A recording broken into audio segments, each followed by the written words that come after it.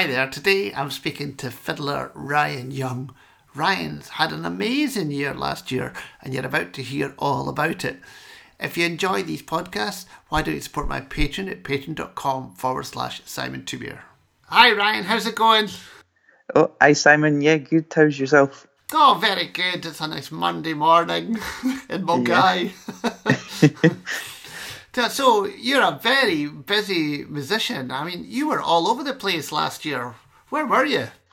Oh, yeah. Well, last year was great. Actually, it was kind of living the dream. Really. I was in Belgium for a bit. I did a tour of Germany, a tour of France. I went to Finland, Ireland, and kind of all around the UK as well. So it was a really kind of a big dream come true. That's amazing. And anywhere there, where was your favourite food? My favourite food. Um, was just honest. I'm one of these kind of plain people. I would always order the blandest, plainest thing on the menu. So it was more. I would say that France, I struggled with the food because they would cook you these things that everyone else would think was amazing and very kind of posh and stuff like that. But I just if it's not pasta and a plain tomato sauce, I'm not gonna get on with it. So So, no snails. no, like it's kind of like I was in France with Jen, and I think she really liked the food because it was like I'm vegetarian and Jen's not, so it was some of the places in France. It was kind of if you're a vegetarian, they don't really know how to deal with you. So I think like in one of the gigs, I got this salad that had cauliflower mixed with a cheese. I think it was. It was like lettuce, cauliflower, cheese, and mushrooms, or some sort of. It was a. They'd definitely gone into their kitchen and kind of picked up things they thought that would work. That's funny. Yeah. So, when did you start playing the fiddle? I think I was about 9, and it was in primary school.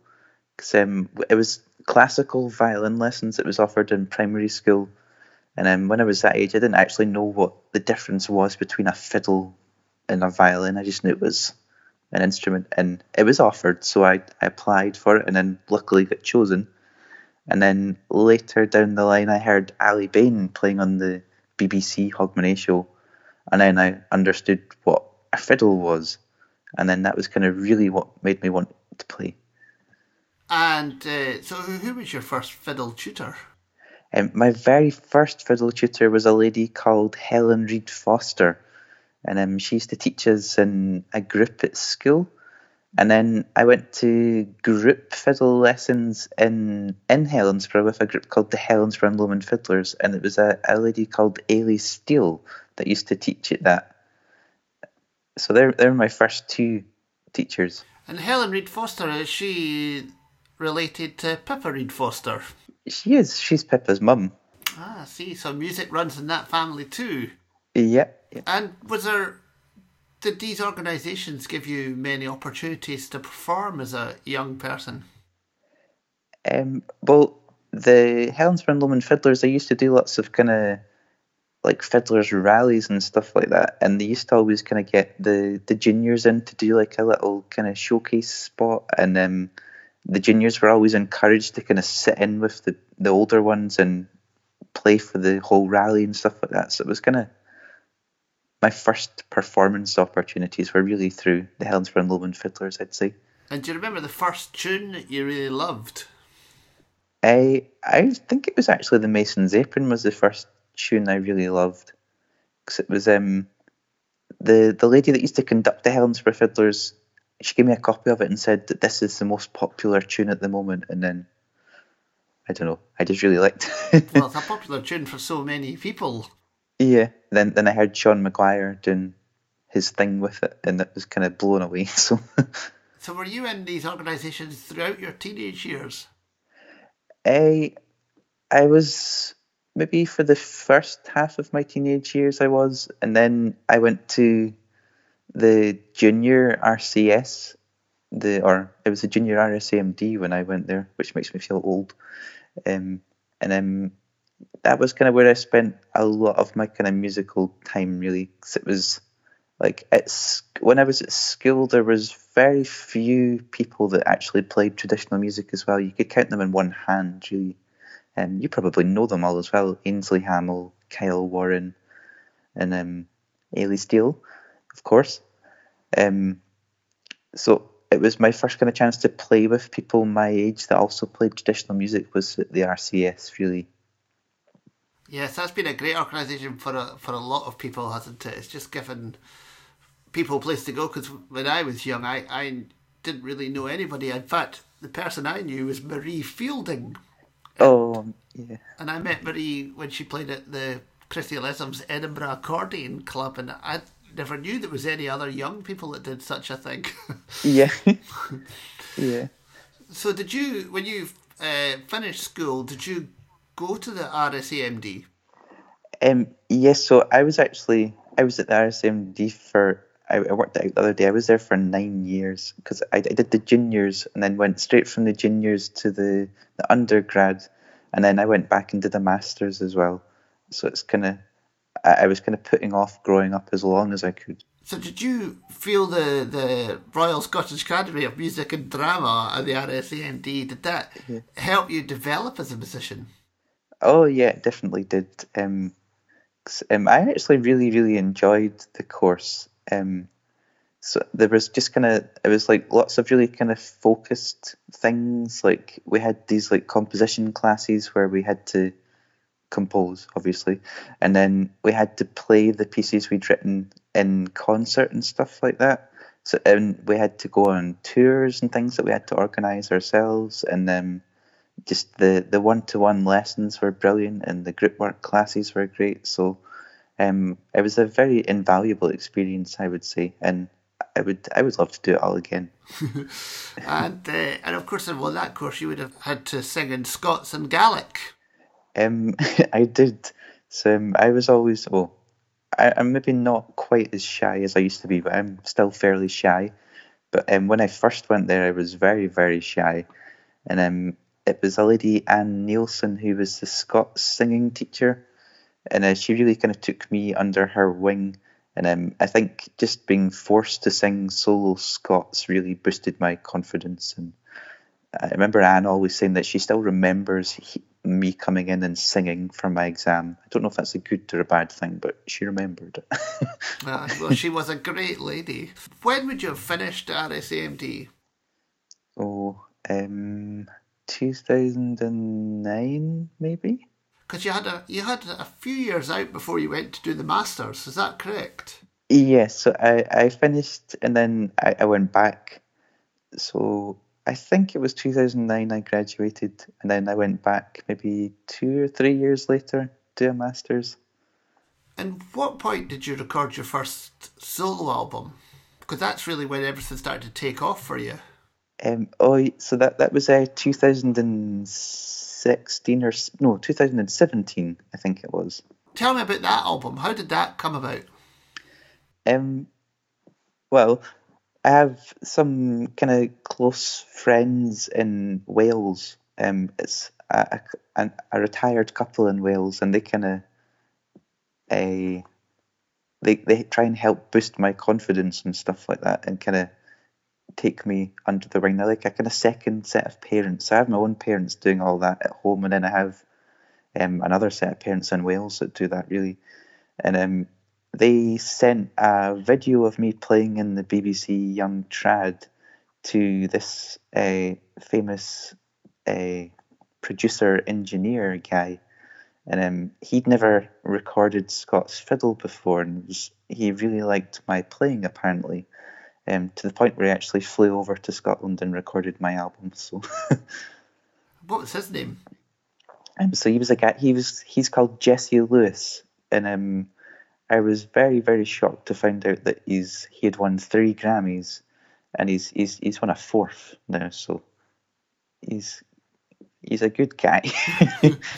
And you recorded that album at the conservatoire as well, didn't you? Yeah. So there was a room well, there is a room in the conservatoire. It's the Agos Opera Suite, and I've always kind of loved playing in that room. So I kind of thought, well, why not record in there? And through my time at the junior RCS, I'd always kind of dreamt of making a CD with James Ross, and that room at the RCS also has the most amazing piano in it. So it was kind of, this is the room to do it in. Oh, fantastic! So James Ross was on the album. There was a guitar player as well. Yeah, so that was Leo Ford. So he's a brilliant guitarist too. And what was it you were trying to say with this album? Well, I kind of not in a bad way, but I think there's a lot of kind of focus on new composition in Scotland, which is brilliant. I think the tunes coming out of Scotland at the moment are second to none, really, in my opinion. But I felt there was kind of less people delving into the kind of really, really old stuff. So I wanted to make a recording myself of just all focused on really, really old tunes. And what collections were you referencing for this? Well, there was a couple mainly, but I found myself more or less just using the Sky collection. I used the Simon Fraser collection too, but the Sky collection has been my favourite book for a long time. I remember Alistair McCulloch, who was one of my fiddle tutors at the RCS, he said that if you flip through one of these massive collections and find 20 tunes you like, you're doing well. But with the Sky collection, there's literally a tune on every page that I like. So I would agree with that, actually. And every time you flip open one of these books, there's another tune that might have been on the same page that you hadn't even thought about before. Yeah, they're just incredible, these books, really. That Captain Fraser collection's quite interesting, actually. I was speaking to Angus Grant about it, and he said that Simon Fraser probably changed the key a lot of a lot of these tunes in that book, because he must have been quite a virtuoso player, because most of the tunes would have been in A in that time. Yeah, it says there's a lot of kind of E flat and C minor and things like that in it. Yeah, and actually it wasn't him that collected them, it was his father and uncle, wasn't it? Oh, okay, yeah. There's a tune in there that I'm really fond of. It's called "The Pain I've Endured Since Last Year," and I was reading yesterday actually that it was a song he heard his dad or his grandfather sing. So I think a lot of the tunes are actually songs, which is really nice. Yes. Now you mentioned briefly there the Young Trad final. Oh, yeah. What year was that? Oh gosh, I think it was 2016, maybe. So all about the kind of the same time. I remember your performance for that, because you performed so well. You played a beautiful air, and actually the crowd loved you. Oh, thank you very much. Thank you. Yeah. So, and from the Young Trad, you got the album. That was the start of the German tour that you were part of as well, wasn't it? Yes. So there's a lovely lady called Petra Eisenberger who runs an agency called Concert Connections, and she kind of had this idea that she could kind of do like a kind of German version of the Young Trad tour. And it was one of the most amazing things I've ever been on in my life. It was like a month, 3 weeks or a month long of just kind of playing all over Germany to amazing audiences and amazing venues. And yeah, it's just, I would absolutely love to do it again. So have you got any more recording plans at the moment? Well, myself and Jen Butterworth have recorded, I think, mostly an album, but I'm kind of, with all the free time I have at the moment, I'm kind of listening to it too much, really, and finding things in it that I shouldn't find. It's my favourite fiddle player is Martin Hayes, and he said that with an album you never finish it, you just abandon it. So I really need to abandon this one and just get it out, really. That's funny. And when do you think it'll come out then? When are you going to abandon this record? Yeah, well, I had kind of hoped it would have been out in March, but I'm maybe going to aim for September, October sort of time. That's great. And do you have a title for it? Not really at the moment. So, with my first CD, I was very I definitely wanted it to be called after my name, just as a it was like a tactical thing, really. And whenever the CD got played, they would have to say my name because that's what it was called. So I'd quite like the CD to be called something that has our names in it, just for that reason. Just because it's quite hard to build your name up and stuff. So it's until you're Martin Hayes, I think you need to always have your name getting mentioned. And have you thought about the cover? Because, I mean, your mum's a fabulous artist, and she designed the cover of the first album, didn't she? Yeah, well, I think my mum's kindly, well, I think I'm going to try pay her if she'll let me. But I think she's gonna paint the cover again, which would be lovely, really. And my first album cover, it had a cat on the front of it, which is my cat. So I was kind of thinking I'd be very cheesy, and the second CD would have 2 cats, and the third one will have 3 cats, and yeah. So I should get your mum's name's Carol Dewar, and it definitely would be for anyone listening to this podcast to go and look her up because she is a fabulous artist. Yeah, I think it's www.caroldewar.com. Oh, there fantastic. Well, that's great. So all these gigs that have been postponed this year, have they been repurposed into next year?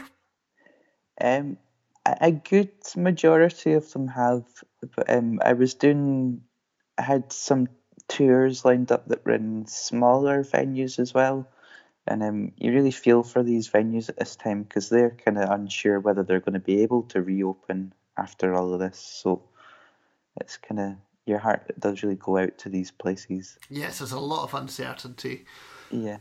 Around. Well, fingers crossed, Ryan, that it all comes together. Yeah, I hope so. Well, your star is definitely rising, so I don't think you'll have to worry about it. Oh, thank you very much. Thank you.